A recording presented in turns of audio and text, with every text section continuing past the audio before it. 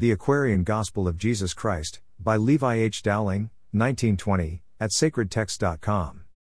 Chapter 114. Greater than a great storm on the sea destroys many lives. Jesus makes an appeal for aid, and the people give with a generous hand. In answer to a lawyer's question, Jesus gives the philosophy of disasters. As Jesus taught, a man stood forth and said, "Rabboni, may I speak?" And Jesus said, "Say on." And then the man spoke out and said, "A storm upon the sea last night wrecked many fishing boats, and scores of men went down to death, and lo, their wives and children are in need. What can be done to help them in their sore distress?" And Jesus said, "A worthy plea. You men of Galilee, take heed. We may not bring again to live these men, but we can succor those who look to them for daily bread. You stewards of the wealth of God, an opportunity has come. Unlock your vaults, bring forth your hoarded gold, bestow it with a lavish hand. This wealth was laid aside for just times as these, when it was needed not, lo, it was yours to guard. But now it is not yours, for it belongs to those who are in want, and if you give it not, you simply bring upon your heads the wrath of God. It is not charity to give to those who need, it is but honesty, it is but giving men their own." Then Jesus turned to Judas, one of the 12, who was the treasurer of the band, and said, "Bring forth our treasure box, the money is not ours now, turn every farthing to the help of those in such distress." Now, Judas did not wish to give the money all to those in want, and so he talked with Peter, James, and John. He said, "Lo, I will save a certain part and give the rest, that surely is enough for us, for we are strangers to the ones in want, we do not even know their names." But Peter said, "Why, Judas, man, how do you dare to think to trifle with the strength of right? The Lord has spoken true, this wealth does not belong to us in face of this distress, and to refuse to give it is to steal. You need not fear, we will not come to want." Then Judas opened up the treasure box and gave the money all. And there was gold and silver, food, and raiment in abundance for the needs of the bereaved. A lawyer said, "Rabboni, if God rules the worlds and all that in them is, did he not bring about this storm? Did he not slay these men? Has he not brought this sore distress upon these people here? And was it done to punish them for crimes?" And we remember well when once a band of earnest Jews from Galilee were in Jerusalem, and at a feast and were, for fancied crimes against the Roman law, cut down within the very temple court by Pontius Pilate, and their blood became their sacrifice. Did God bring on this slaughter all because these men were doubly vile? And then we bring to mind that once a tower called Siloam graced the defenses of Jerusalem, and, seemingly, without a cause it tottered and it fell to earth and 18 men were killed. Were these men vile? And were they slain as punishment for some great crime? And Jesus said, "We cannot look upon a single span of life and judge of anything. There is a law that men must recognize, result depends on cause. Men are not motes to float about within the air of one short life, and then be lost in nothingness. They are undying parts of the eternal whole that come and go, lo, many times into the air of earth and of the great beyond, just to unfold the godlike self. A cause may be a part of one brief life, results may not be noted till another life. The cause of your results cannot be found within my life, nor can the cause of my results be found in yours. I cannot reap except I sow, and I must reap whate'er I sow. The law of all eternities is known to master minds. Whatever men do unto other men the judge and executioner will do to them. We do not note the execution of this law among the sons of men. We note the weak dishonored, trampled on and slain by those men called the strong. We note that men with wood-like heads are seated in the chairs of state. Are kings and judges, senators and priests, while men with giant intellects are scavengers about the streets. We note that women with a moiety of common sense, and not a wit of any other kind, are painted up and dressed as queens, becoming ladies of the courts of puppet kings, because they have the form of something beautiful, while God's own daughters are their slaves, or serve as common laborers in the field. The sense of justice cries aloud, this is a travesty on right. So when men see no further than one little span of life, it is no wonder that they say, there is no God, or if there is a God he is a tyrant and should die. If you would judge aright of human life, you must arise and stand upon the crest of time and note the thoughts and deeds of men as they have come up through the ages past. For we must know that man is not a creature made of clay to turn again to clay and disappear. He is a part of the eternal whole. There never was a time when he was not, a time will never come when he will not exist. And now we look, the men who now are slaves were tyrants once, the men who now are tyrants have been slaves. The men who suffer now once stood aloft and shouted with a fiend's delight while others suffered at their hands. And men are sick, and halt, and lame, and blind because they once transgressed the laws of perfect life, and every law of God must be fulfilled. Man may escape the punishment that seems but due for his misdoings in this life, but every deed and word and thought has its own metes and bounds. Is cause, and has its own results, and if a wrong be done, the doer of the wrong must make it right. And when the wrongs have all been righted, then will man arise and be at one with God. Chapter 115. Greater than Jesus teaches by the sea. He relates the parable of the sower. Tells why he teaches in parables. Explains the parable of the sower. Relates the parable of the wheat and tares. And Jesus stood beside the sea and taught. The multitudes pressed close upon him, and he went into a boat that was nearby and put a little ways from shore, and then he spoke in parables. He said, Behold, a sower took his seed and went into his field to sow. With lavish hand he scattered forth the seed, and some fell in the hardened paths that men had made. And soon were crushed beneath the feet of other men, and birds came down and carried all the seeds away. Some seed fell on rocky ground where there was little soil, they grew and soon the blades appeared and promised much. But then there was no depth of soil, no chance for nourishment, and in the heat of noonday sun they withered up and died. Some seed fell where thistles grew, and found no earth in which to grow, and they were lost. But other seed found lodgment in the rich and tender soil and grew apace, and in the harvest it was found that some brought forth 100-fold, some 60-fold, some 30-fold. They who have ears to hear may hear, they who hearts to understand may know. Now, his disciples were beside him in the boat, and Thomas asked, Why do you speak in parables? And Jesus said, My words, like every master's words, are dual in their sense. To you who know the language of the soul, my words have meanings far too deep for other men to comprehend. The other sense of what I say is all the multitude can understand. These words are food for them, the inner thoughts are food for you. Let every one reach forth and take the food that he is ready to receive. And then he spoke that all might hear. He said, Hear you the meaning of the parable. Men hear my words and understand them not, and then the carnal self purloins the seed, and not a sign of spirit life appears. This is the seed that fell within the beaten paths of men. And others hear the words of life, and with a fiery zeal receive them all. They seem to comprehend the truth and promise well. But troubles come, discouragements arise, there is no depth of thought, their good intentions wither up and die. These are the seeds that fell in stony ground. And others hear the words of truth and seem to know their worth, but love of pleasure, reputation, wealth and fame fill all the soil, the seeds are nourished not and they are lost. These are the seeds that fell among the thistles and the thorns. But others hear the words of truth and comprehend them well, they sink down deep into their souls, they live the holy life and all the world is blessed. These are the seeds that fell in fertile soil, that brought forth fruit abundantly. You men of Galilee, take heed to how you hear and how you cultivate your fields, for if you slight the offers of this day, the sower may not come to you again in this or in the age to come. Then Jesus spoke another parable, he said, Then kingdom I may liken to a field in which a man sowed precious seed. But while he slept an evil one went forth and sowed a measure full of darnel seed, then went his way. The soil was good, and so the wheat and darnel grew, and when the servants saw the tares among the wheat, they found the owner of the field and said, You surely sowed good seed, from whence these tares? The owner said, Some evil one out has sown the seed of tares. The servant said, Shall we go out and pull up by the roots the tares and burn them in the fire? The owner said, No, that would not be well. The wheat and tares grow close together in the soil, and while you pull the tares you would destroy the wheat. So we will let them grow together till the harvest time. Then to the reapers I will say, Go forth and gather up the tares and bind them up and burn them in the fire, and gather all the wheat into my barns. When he had spoken thus, he left the boat and went up to the house, and his disciples followed him. Chapter 116. Greater than the Christines are in Philip's home. Jesus interprets the parable of the wheat and tares.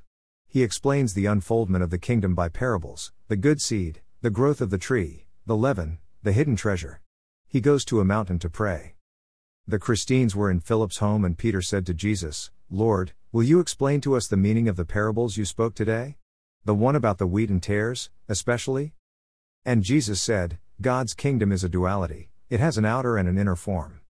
As seen by man it is composed of men, of those who make confession of the name of Christ. For various reasons various people crowd this outer kingdom of our God. The inner kingdom is the kingdom of the soul, the kingdom of the pure in heart. The outer kingdom I may well explain in parables. Behold, for I have seen you cast a great net out into the sea. And when you hauled it in, lo, it was full of every kind of fish, some good, some bad, some great, some small, and I have seen you save the good and throw the bad away. This outer kingdom is the net, and every kind of man is caught, but in the sorting day the bad will all be cast away, the good reserved. Hear, then, the meaning of the parable of the wheat and tares. The sower is the Son of Man, the field, the world, the good seed are the children of the light, the tares, the children of the dark, the enemy, the carnal self, the harvest day, the closing of the age, the reapers are the messengers of God. The reckoning day will come to every man, then will the tares be gathered up, and cast into the fire and be burned. Then will the good shine forth as sons in the kingdom of the soul. And Philip said, Must men and women suffer in the flames because they have not found the way of life? And Jesus said, The fire purifies. The chemist throws into the fire the ores that hold all kinds of dross. The useless metal seems to be consumed, but not a grain of gold is lost. There is no man that is not in him gold that cannot be destroyed. The evil things of men are all consumed in fire, the gold survives. The inner kingdom of the soul I may explain in parables. The Son of Man goes forth and scatters seeds of truth, God waters well the soil, the seeds show life and grow, first comes the blade, and then the stalk, and then the ear, and then the full wheat in the ear. The harvest comes and, lo, the reapers bear the ripened sheaves into the garner of the Lord. Again, this kingdom of the soul is like a little seed that men may plant in fertile soil. 1,000 of these seeds would scarcely be a shekel's weight. The tiny seed begins to grow, it pushes through the earth, and after years of growth it is a mighty tree and birds rest in its leafy bowers and men find refuge neath its sheltering boughs from sun and storm. Again, the truth, the spirit of the kingdom of the soul, is like a ball of leaven that a woman hid in measures, 3, of flour and in a little time the whole was leavened. Again, the kingdom of the soul is like a treasure hidden in a field which one has found, and straightway goes his way and sells all that he has and buys the field. When Jesus had thus said he went alone into a mountain pass near by to pray. Chapter 117. Greater than a royal feast is held in Machaerus. John, the harbinger, is beheaded. His body is buried in Hebron. His disciples mourn. The Christines cross the sea in the night. Jesus calms a raging storm.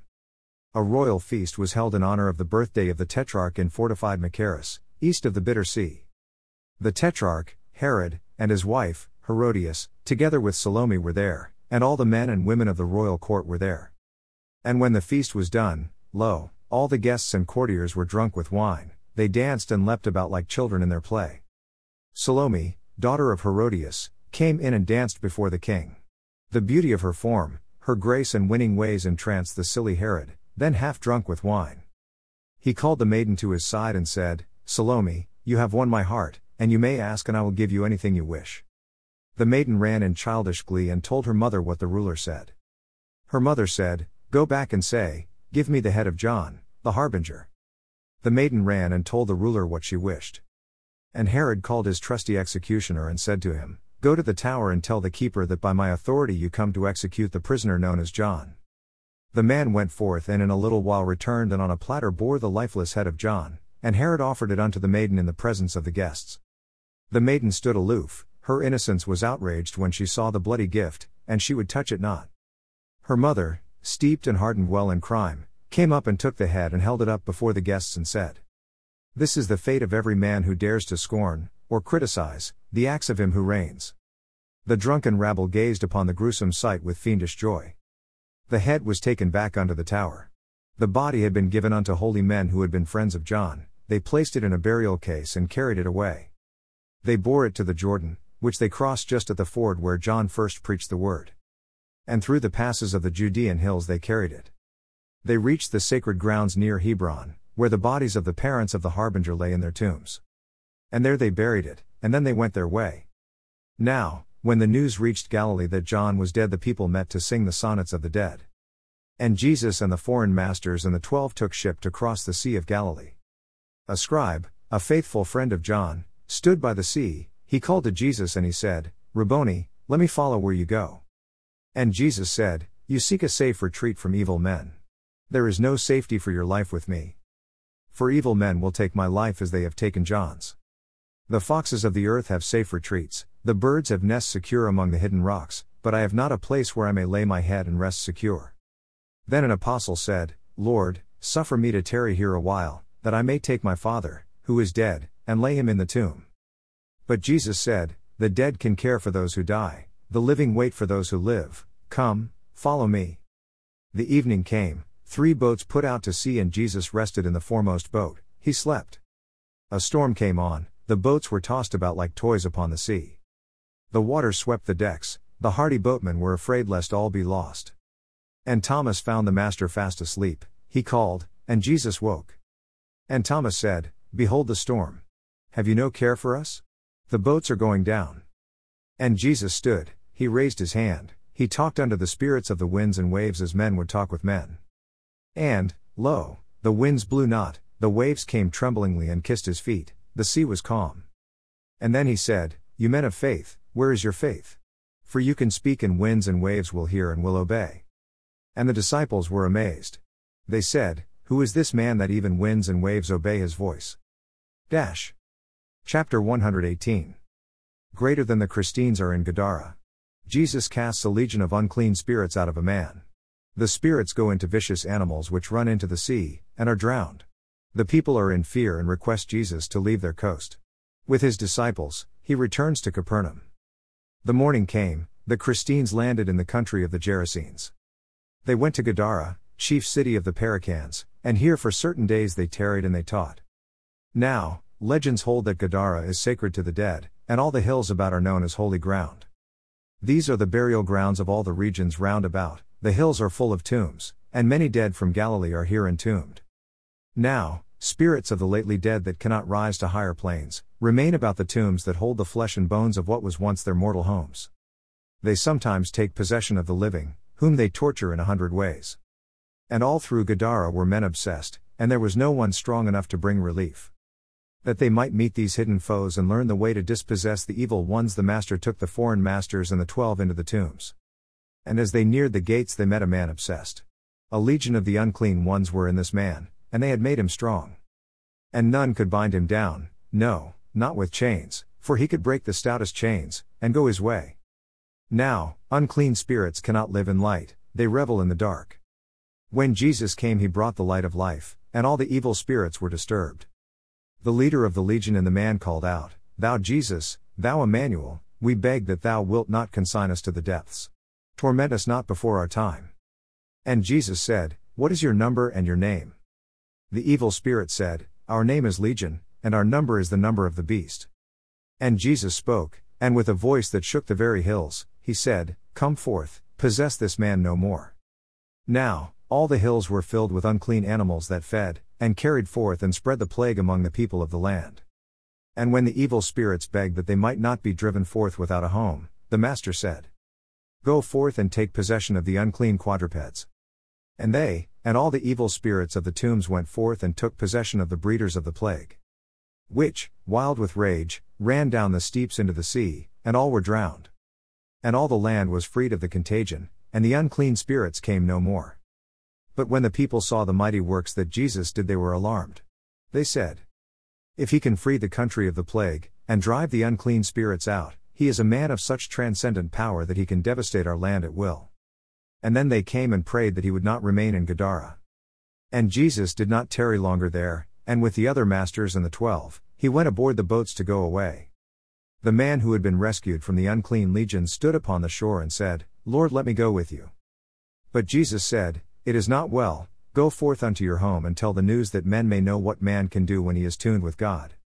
And then the man went forth through all Decapolis and told the news. The Christines sailed away, recrossed the sea and came again into Capernaum. Chapter 119. Greater than the people of Capernaum welcome Jesus. Matthew gives a feast. The Pharisees rebuke Jesus for eating with sinners. He tells them that he is sent to save sinners. He gives lessons on fasting and on the philosophy of good and evil. The news soon spread through all the land that Jesus was at home, and then the people came in throngs to welcome him. And Matthew, one of the 12, a man of wealth, whose home was in Capernaum, spread forth a sumptuous feast, and Jesus and the foreign masters and the 12, and people of all shades of thought, were guests. And when the Pharisees observed that Jesus sat and ate with publicans and those of ill repute, they said, For shame! This man who claims to be man of God, consorts with publicans and courtesans and with the common herd of men. For shame! When Jesus knew their thoughts, he said, "They who are well cannot be healed, the pure need not be saved. They who are well are whole, they who are pure are saved. They who love justice and do right need not repent, I came not unto them, but to the sinner I am come." A band of John's disciples who had heard that John was dead were wearing badges for their dead. Were fasting and were praying in their hearts, which when the Pharisees observed they came to Jesus and they said, "Why fast the followers of John and your disciples do not fast?" And Jesus said, "Lo, you are masters of the law, you ought to know, perhaps you will make known your knowledge to these men. What are the benefits derived from fasts?" The Pharisees were mute, they answered not. Then Jesus said, "The vital force of men depends on what they eat and drink. Is spirit life the stronger when the vital force is weak? Is sainthood reached by starving, self-imposed? A glutton is a sinner in the sight of God, and he is not a saint who makes himself a weakling and unfitted for the heavy tasks of life by scorning to make use of God's own means of strength. Lo, John is dead, and his devoted followers are fasting in their grief.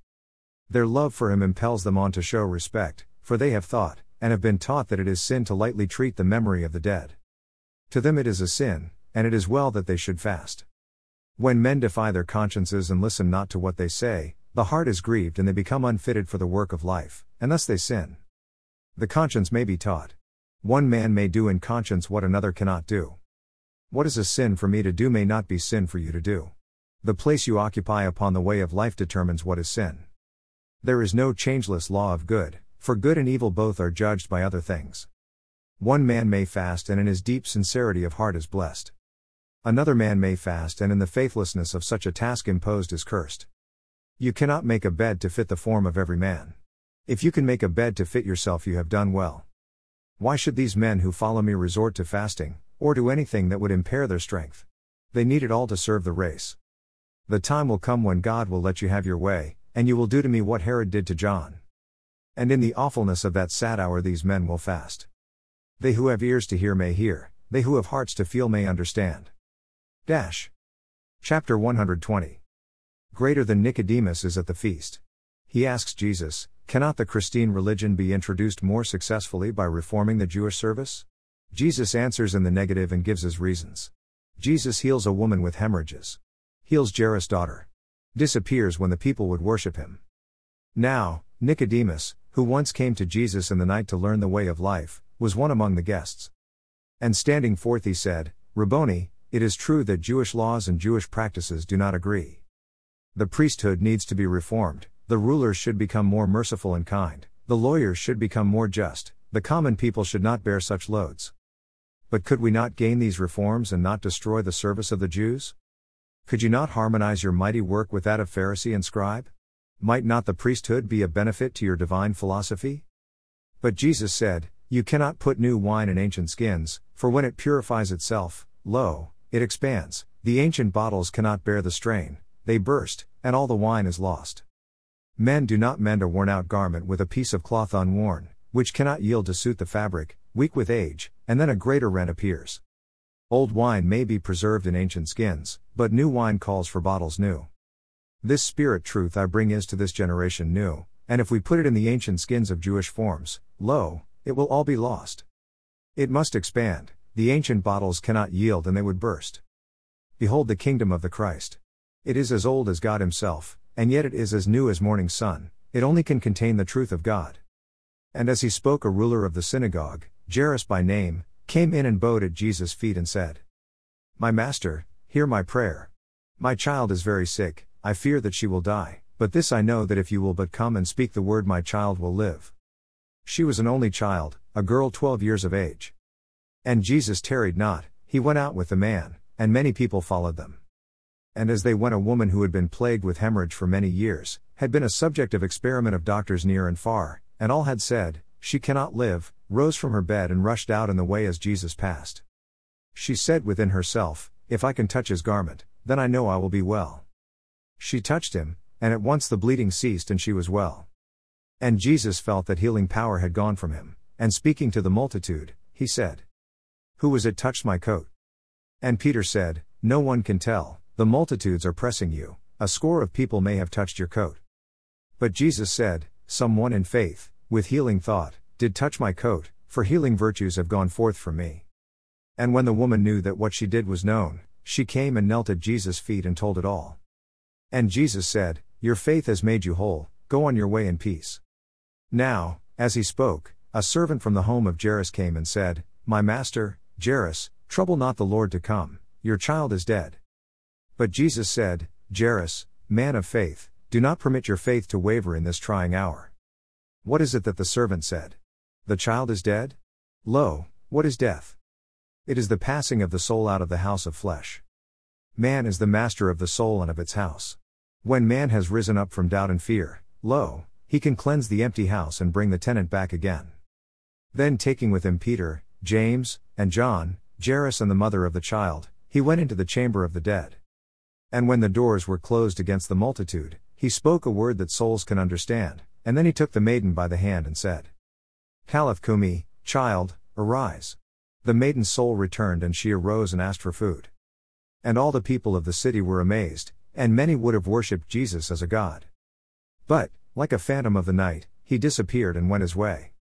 Continue to chapter 121.